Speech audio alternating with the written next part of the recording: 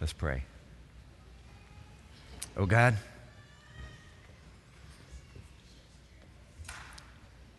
so we begin a little springtime journey now that the campus is a whole lot quieter. And we think about this grand institution we call church. Big times for our little community of faith coming up in Texas. And so, what does it mean to be church at a time like this? So examine the metaphors, some unusual metaphors. Teach us and equip us to be the kind of church you need right now. We pray in Christ's name. Amen. So here's a question for you. Would you make a good president of the United States? Huh? I know how little Celeste Bazor answered that question because just a couple months ago, her teacher in that little second grade class down the road, not Ruth Murdoch, down the road, handed out this piece of paper, and all of Celeste and her little classmates filled the piece of paper out. Now, Celeste happens to be the granddaughter of our own Carolyn and Stan Strizakowski. And Grandma Carolyn gave me this, so I'm passing it on to you. It says, so it says right there at the top, you see that? I am president. And then they would draw, each child drew in her or his face over the American flag. And then you had to fill out the question, I would make a good president because. So here's Celeste. Celeste's response, I would make a good president because I am a good leader. Hallelujah. There's a lot of chutzpah for a second grader, huh? And like a true politician, she has a 3-plank platform. She's running for office. First, okay, here's the first plank. First, I am an excellent problem solver. I tell you what, if you're in the second grade and you can write the 2 words problem solver, you can do it. I am an excellent problem solver. I can solve problems real fast. That's what we need in Washington, ladies and gentlemen, a class that can do it real fast. This slow stuff just doesn't cut it. All right, that's number 1. Number 2, next. Big childlike scrawl here. Next, I am real kind to kids. If there's anything the world needs more, couldn't be more than this, somebody that really has a heart for kids. Okay, but Celeste, can you prove that you're really kind to kids? Yes, I can, she says. If someone has a cut, I will ask a teacher for a Band-Aid. Man, that's federal government involvement. All right, one more. Finally, little Celeste, second grader, just down the road here in Berrien County. Why? I would make a good president. Finally, I am so brave. Whoa. Prove it. Oh, she says. I swam in the sea with a whale. W-A-L-E. I don't know if it's Dana whale or Scott whale, but she swam in the sea with a whale. That is why I would make a good president. Celeste Bazor, February of this year. You go, girl. How old are you in the second grade, by the way? About 7 or 8? 7 or 8? How old do you have to be in America? Can you run at 18 or do you have to wait till 21 to be a president in America?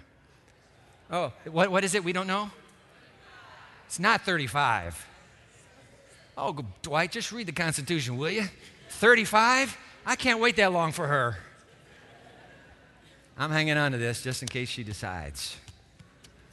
So, would you make a good president? We know Celeste's answer. And thanks to this week, we know Ben Carson's answer. That's right, our own Dr. Ben Carson. Unless you slept through this week, you know, don't you? The world-famous pediatric neurosurgeon, conjoined twins of the head, successfully separated. Ben Carson.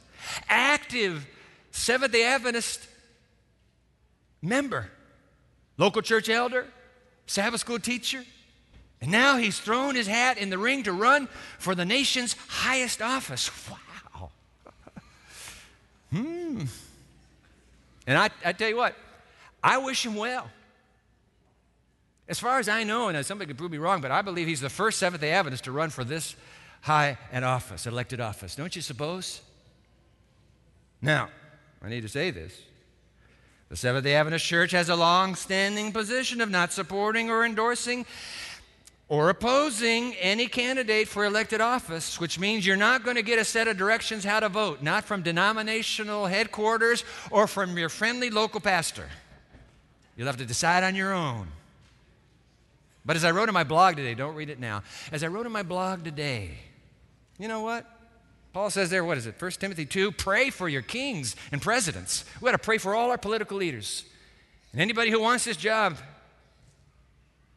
which would include Dr. Ben Carson. In fact, we ought to pray for our church leaders as well. We got a big deal happening in just less than 2 months. A place called San Antonio, Texas. Delegates of the leadership of the Seventh-day Adventist Church globally will come together.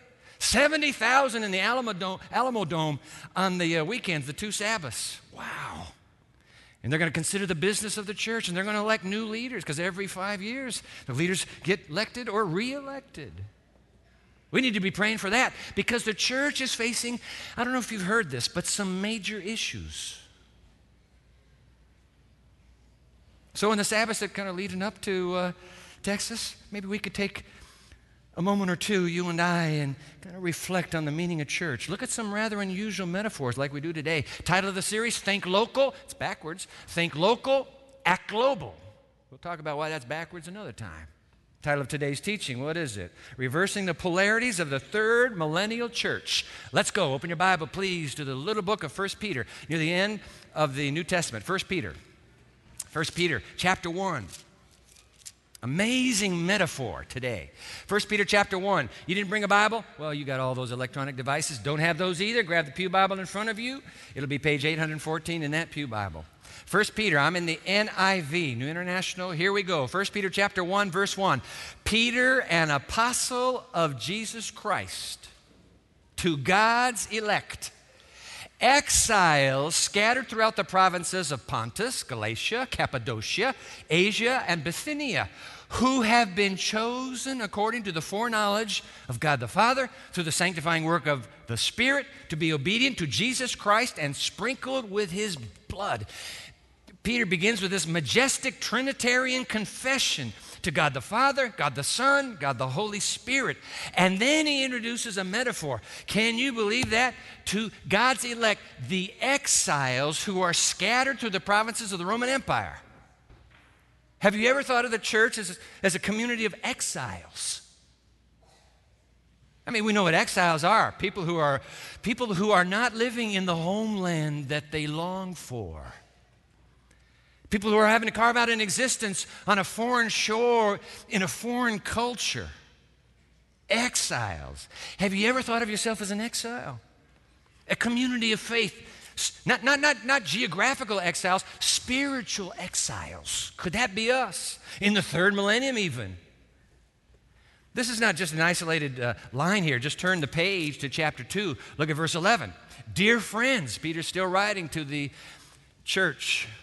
Dear friends, I urge you as foreigners and exiles, there it is again, to abstain from sinful desires which wage war against your soul. So what's up with this metaphor of exiles? Let's do a little reflecting on it. I got a brand new book. It was just came out this very year. It's written by a Canadian theologian. His name is Lee Beach. Here's the title of the book. The Church in Exile, Living in Hope After Christendom. Got it from Amazon.com. Just about through it now. Beach, I'm going to put his words on the screen. And by the way, no study guide today, except you have all the quotes on the study guide. You'll want some of these quotations, so that's why I put them on a study guide for you. Nothing to fill in, though. Here we go. Lee Beach. There was a time in his... And by the way, he builds a case which is almost universally embraced now, and you'll see. There was a time in the history of most Western nations when Christianity held court as the de facto religion of the empire, and the church stood at or near the center of political power. In this cultural setting, the church had a significant role to play in the shaping of the culture and the determining of the overarching moral structures of society, end quote. Obviously, those days are long gone. I mean, please, where's the church today? I mean, consider some of the trends. Pew Forum. This is this organization down in Indianapolis to the south of us. They specialize in researching the state of religion and religious sort of thinking in the nation. They surveyed more than 35,000 Americans, and they found out, get this was new to me, by the way, maybe you knew this, but they found out based on these numbers that Protestantism is one hair away from becoming a minority in the United States. 51% of the people responding said, I'm Protestant, just a hair away. They also found out when they were asking about your affiliation that the highest number of the fastest growing of the respondents would be those who answer, I'm not affiliated. They call them the nuns. The nuns. Now here's something you didn't know either. Put it on the screen. Lee Beach. If these trends continue at their current pace, religious nuns, as they are often called, will outnumber Christians by 2042. Outnumber Christians. Look at 51% are Protestant, Catholic, 27%. That's 3/4 of the nation right now is Christian. By 2042, that number will drop significantly and nuns will outnumber. Hey, factor in Islam growing in this nation, and it is growing. Factor in the young leaving the community of faith in disturbing numbers. Guess what we have? Welcome Western Europe. That's what we got. We are on the way to becoming Western Europe. England, United Kingdom, France, Germany, Italy. Wow. Beach. Put him on the screen again. Christianity has been gradually losing its status as the lingua franca, so the dominant language in Western culture for some time, and has increasingly tended to become a local language used only by those who are professing Christians, not understood by others, this language. What are you speaking? As we enter into the 21st century and the dust from the cultural upheaval of the previous century begins to clear, it is apparent that the church no longer functions at or near the center of things anymore. The church must now function within a framework that precludes any kind of cultural authority. Guess what? As it was in the beginning, it is now and ever shall be. At the end, it's the same. We're exiles again. Just like with the church at the beginning, it's returned. Pagan world around us. And we're outgunned, outnumbered, and oftentimes outmaneuvered. Exiles. Oh, Peter's onto something. Oh, but Dwight, does that mean that this is an hour for great despair in the church and we have no hope for the future? Are you kidding? It's the exact opposite. Incredible hope. In fact, think about the exile long ago, because Peter is obviously talking about the exile of Israel by Babylon. In fact, watch this. Go to the next to the last line in the book, so that would be chapter 5, verse 13. She who is in Babylon sends greetings to you. What's Babylon? It's code language for Rome. She sends greetings to you. So Peter is clearly thinking about the exile where the Jews were taken by Nebuchadnezzar into exile. You know the Old Testament story. And as it was in Babylon, it will now have to be for the church in the third millennium. In this very time that you and I live. The exiles had one choice. Penetrate that society that you've been taken to, or die. If you cloister into this little walled-in community, one by one, they're leaving the young, one by one. Eventually we will bury the last member and it's over. Adios. The exiles had one choice: to survive. Move in. Move in. Jeremiah 29. Pray for the success of the land to where you are now in exile. Move into your culture. Establish a new beachhead for the kingdom. Same thing for the church today. Exiles all over again in a sea of paganism. We have no choice. Which means there are two critical implications. I need you to really do some thinking now, because when the thinking's over, I'm out of here. All right? Two critical implications that we need to consider for the Seventh-day Adventist Church on the eve of the upcoming General Conference session. All right? I'm going to run these two by you. Implication number one, think about this with me. We must find new ways to engage and penetrate the culture and world in which we are now exiled. I repeat, to remain cloistered away from this pagan world both belies and betrays the world into which we are exiled. We are here for a reason. Permeate the world for me, the Lord Jesus says. It's death otherwise. We have no option. We have to penetrate. I mean, take the two famous exiles. You know them both. Daniel and Esther.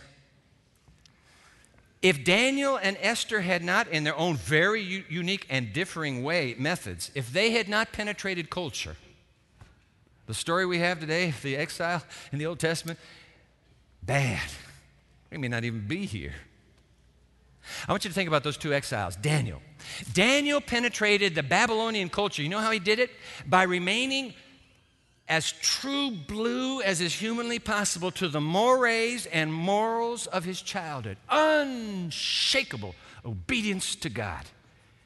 And by that radical obedience, Daniel penetrated the highest court in the empire. And Nebuchadnezzar gets saved as a result of that stalwart young man. Now, Esther, completely different. A little longer down the road now, Esther, what does she do? She embraces the culture in which she is in exile. She has no choice. And what does she become? She becomes, how did Lee Beach put it? She becomes the trophy queen. Not a very admirable position that you want to hold in life, just the one that's trotted out. Hey guys, you want to see my latest queen? What do you think?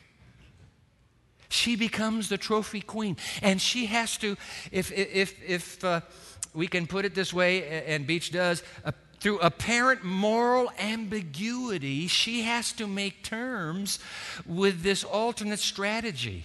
Let me tell you something. For a young Jewish girl to have to go through in the king's harem, what she had to go through certainly offended her personal choices, did it not? And yet she becomes strategic. See, we don't talk about that.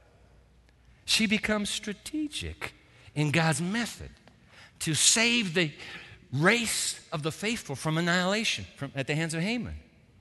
Two radically different methodologies, but the same God, the same blessing, and the same success. Isn't that amazing? Apparently, you don't have to have the same method when you seek to achieve the same mission. I want to hang on to that thought. Which is why in the Church of Exiles today, we've got to find some new ways to engage and penetrate our culture and our society. If we don't, adios. Will it be uncomfortable? No doubt. Could it be controversial? Quite likely. Will we agree on methods? Probably not. Taking case in point, two organizations. One's called GYC and the other's called the One Project. Two organizations within our little community of faith sharing the same mission to penetrate this society, this generation, on behalf of the Lord Jesus Christ, but two radically different methods. Correct? Yeah. Now, we can compare them as truthfully as comparing Esther and Daniel. Because when we compare Esther and Daniel, guess what we end up with? God can embrace widely differing methods to accomplish the same solitary mission. He's not bound by the methods. The methods do not determine the outcome. He determines the outcome. So we ought to spend less energy hurling from one little side or the other, hurling vindictives on those who don't agree with our particular method. Because let me ask you this question. Let me just put it bluntly to you. Which was more biblical, Esther or Daniel?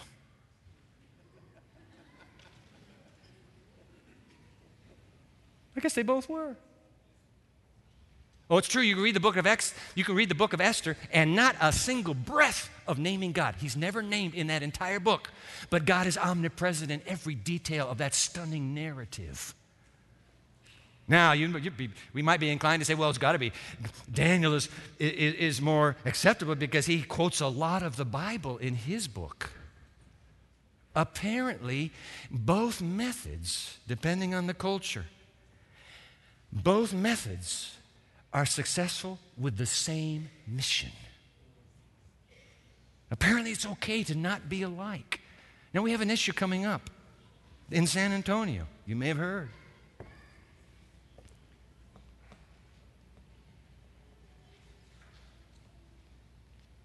The issue represents two radically different methods to achieve the same mission. Same mission. Two radically different methods. Could it be that, like Daniel and Esther, God is not bound in the horns of a dilemma? That he can declare, I'll take both methods and achieve my mission. He's done it before, let's just put it that way. Implication number one, we must find new ways to engage and penetrate the culture and world in which we are exiled. Implication number two, here's the other one, our modus operandi for doing so must be engaged nonconformity. That's good. Let's go back to Lee Beach. Put them on the screen, please. Exilic holiness. So the holiness of the exiled community. Holiness meaning belonging wholly to God. Exilic holiness is fully engaged with culture while not conforming to it. Living as a Christian exile in Western culture calls the church to live its life constructively embedded within society while not being enslaved to all of its norms and culture's ideals. Sometimes holiness has a personal cost and demands taking a stand that draws attention to itself. Case in point, Daniel. Other times, holiness is not defined by dramatic action, but by the day-to-day choices we make. You know what? Hanging around the young as we do here in this university parish, it's not unusual for me to run into a young adult here at Andrews University. I have his face just aglow with a love for Christ and a pursuit of holiness. But this young adult kind of seems counterintuitive to the old timers, but this young adult in love with Jesus is very much immersed in a culture through which the young adult is seeking to reach his or her peers. You don't cloister away from the culture to save yourself. The issue is not saving yourself. The issue is saving the world. And you're going to have to go into the world to save it. And you'll run into these kids. I'm so proud of them. Yeah, we've got to find new ways to penetrate and engage the culture and society in which we are exiled. But, now see, here's the caveat. The implication, too, brings the caveat.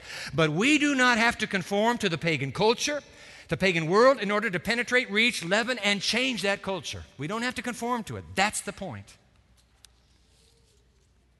Several years ago, I had my preaching class here at the Theological Seminary read this great book by Walter Brueggemann. Title of the book, Cadences of Home, Preaching Among Exiles. In the book, he candidly warns about the danger facing exiles today. He's spot on.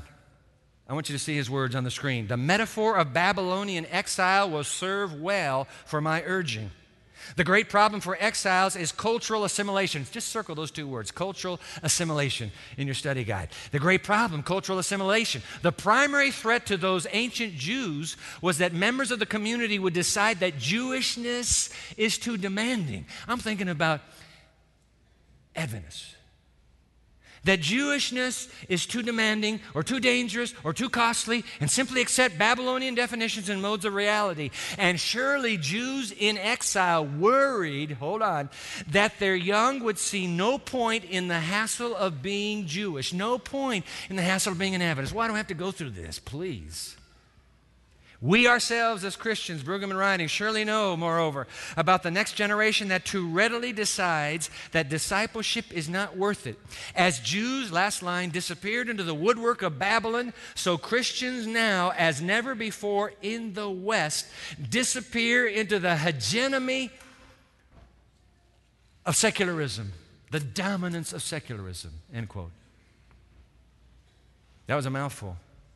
But I hope you got his definition of the great problem. It is the great problem our community of faith faces, cultural assimilation.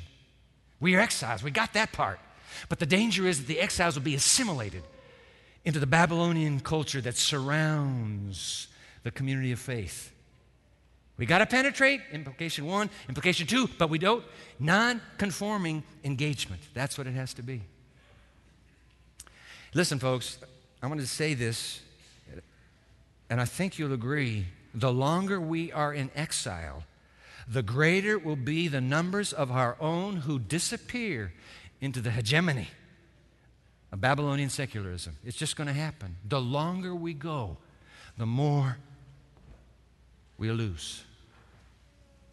We can't just sit here and die. We have a mission to this pagan world, and we've got to hang on to our kids. That's why we need, now please, this is an appeal. We need our best and brightest minds at Andrews University, in the seminary and undergraduate, I don't care what your discipline is, we need our best and brightest minds in this institution to counsel the church on how we can effectively live and serve as exiles in this disintegrating culture and world. We need the brightest minds we have to help us, because if we don't do something, the third millennial church will have an aging generation. I'm from Japan. They are not attracting the young. The young have left the church. They will bury the last Adventist if something doesn't turn it around radically, if we're not careful. In Western Europe and in the United States and Canada, that's the story we're looking at. Take us a little longer. Oh, we need, if God is speaking to your heart right now and He's saying, sir, madam, you could really be a help to me. Help us explore how to hang on. Engage nonconformity or nonconforming engagement. How we can hang on to the young as we journey into the uncharted future that faces us as a global denomination. Let me tell you, here at this university, we struggle. Got Chaplain Jose on the front pew today. We struggled night and day in the effort to find the balance between protecting the community of faith while penetrating the culture for Christ. Peter is dealing with that same balance. Let me read the words one more time to you. Verse 11, dear friends, this is chapter 2, Peter. Dear friends, I urge you as foreigners and exiles to abstain from sinful desires which wage war against your soul. Non-conforming engagement, that's what I need from you, he says to the exiled church. Verse 12, live such good lives among the pagans. You've got to be out there. You've got to be out there. Live such good lives among the pagans that though they accuse you of doing wrong, they may see your good deeds and glorify God on the day He visits us when Jesus returns to this planet. Implication number one, Peter's right. We must find new ways to engage and penetrate the culture and the world in which we are exiled. And implication number two, Peter is also right. Our modus operandi for doing so must be engaged nonconformity. Does this make sense? Are you hearing Peter? The two verses immediately preceding. But you, verse 9, are a chosen people, a royal priesthood, a holy nation, straight out of Exodus 19. God's special possession, that you may declare the praises of Him who called you out of darkness into His wonderful light. Now here it comes, verse 10. Once you were not a people, but now you are the people. Once you had not received mercy, but now you have received mercy. Mercy. That is precisely what a church in exile desperately needs today. We need the outpouring of God's mercy and grace upon this community of faith.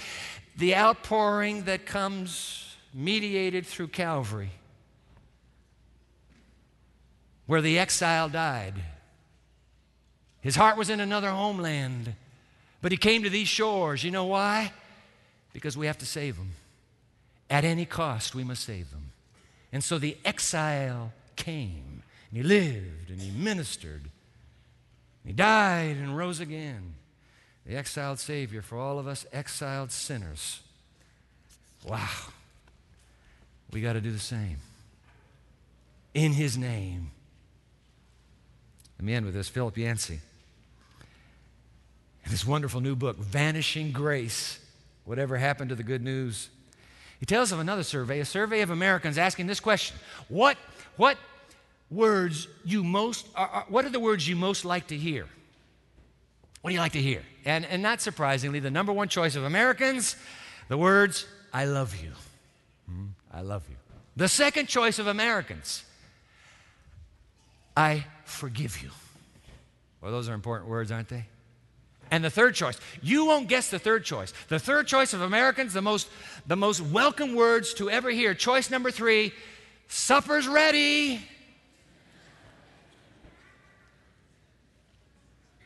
You think about it when your mom called you. Hey boys, supper's ready, come on home. Supper's ready. Yancey writes, masterful as only Yancey can do, put the words on the screen for you. These three statements provide a neat summary of the gospel story. We are loved by God, I love you. We are forgiven by God, I forgive you. And we are invited by God to the banquet table, supper's ready. Keep reading. In the midst of a planet marked by brokenness, violence, natural disasters, ruptured relationships, the gospel is truly good news. Like an iPod listener dancing in a subway station full of glum commuters. You can picture that, can't you? A Christian hears a different sound of joy and laughter on the other side of pain and death. Supper's ready. Good news for a church in exile. And by the way, good news for a pagan world in exile as well. So, my fellow exiles, since we're not home yet, and since supper's not quite yet ready, I say you and I move out into this dark world and speak the words they are dying to hear. I love you, I forgive you, and supper's ready. Amen. Let's pray. Oh God, exiled in a world longing to know the gospel, though they don't know what they long for. And so this exiled community of faith, oh God, forgive us for our cloistering. And through the compelling model of Christ Jesus himself, may we leave our comfort zones and our faith homelands and step out onto uncertain shores of a pagan world. It's the only way. It's the only way Jesus penetrates society now. May the church that convenes this summer, may the church that sits here on this campus, may this campus be your strategic plan to reach this pagan world for Christ Jesus our Lord. We pray in his name. Amen.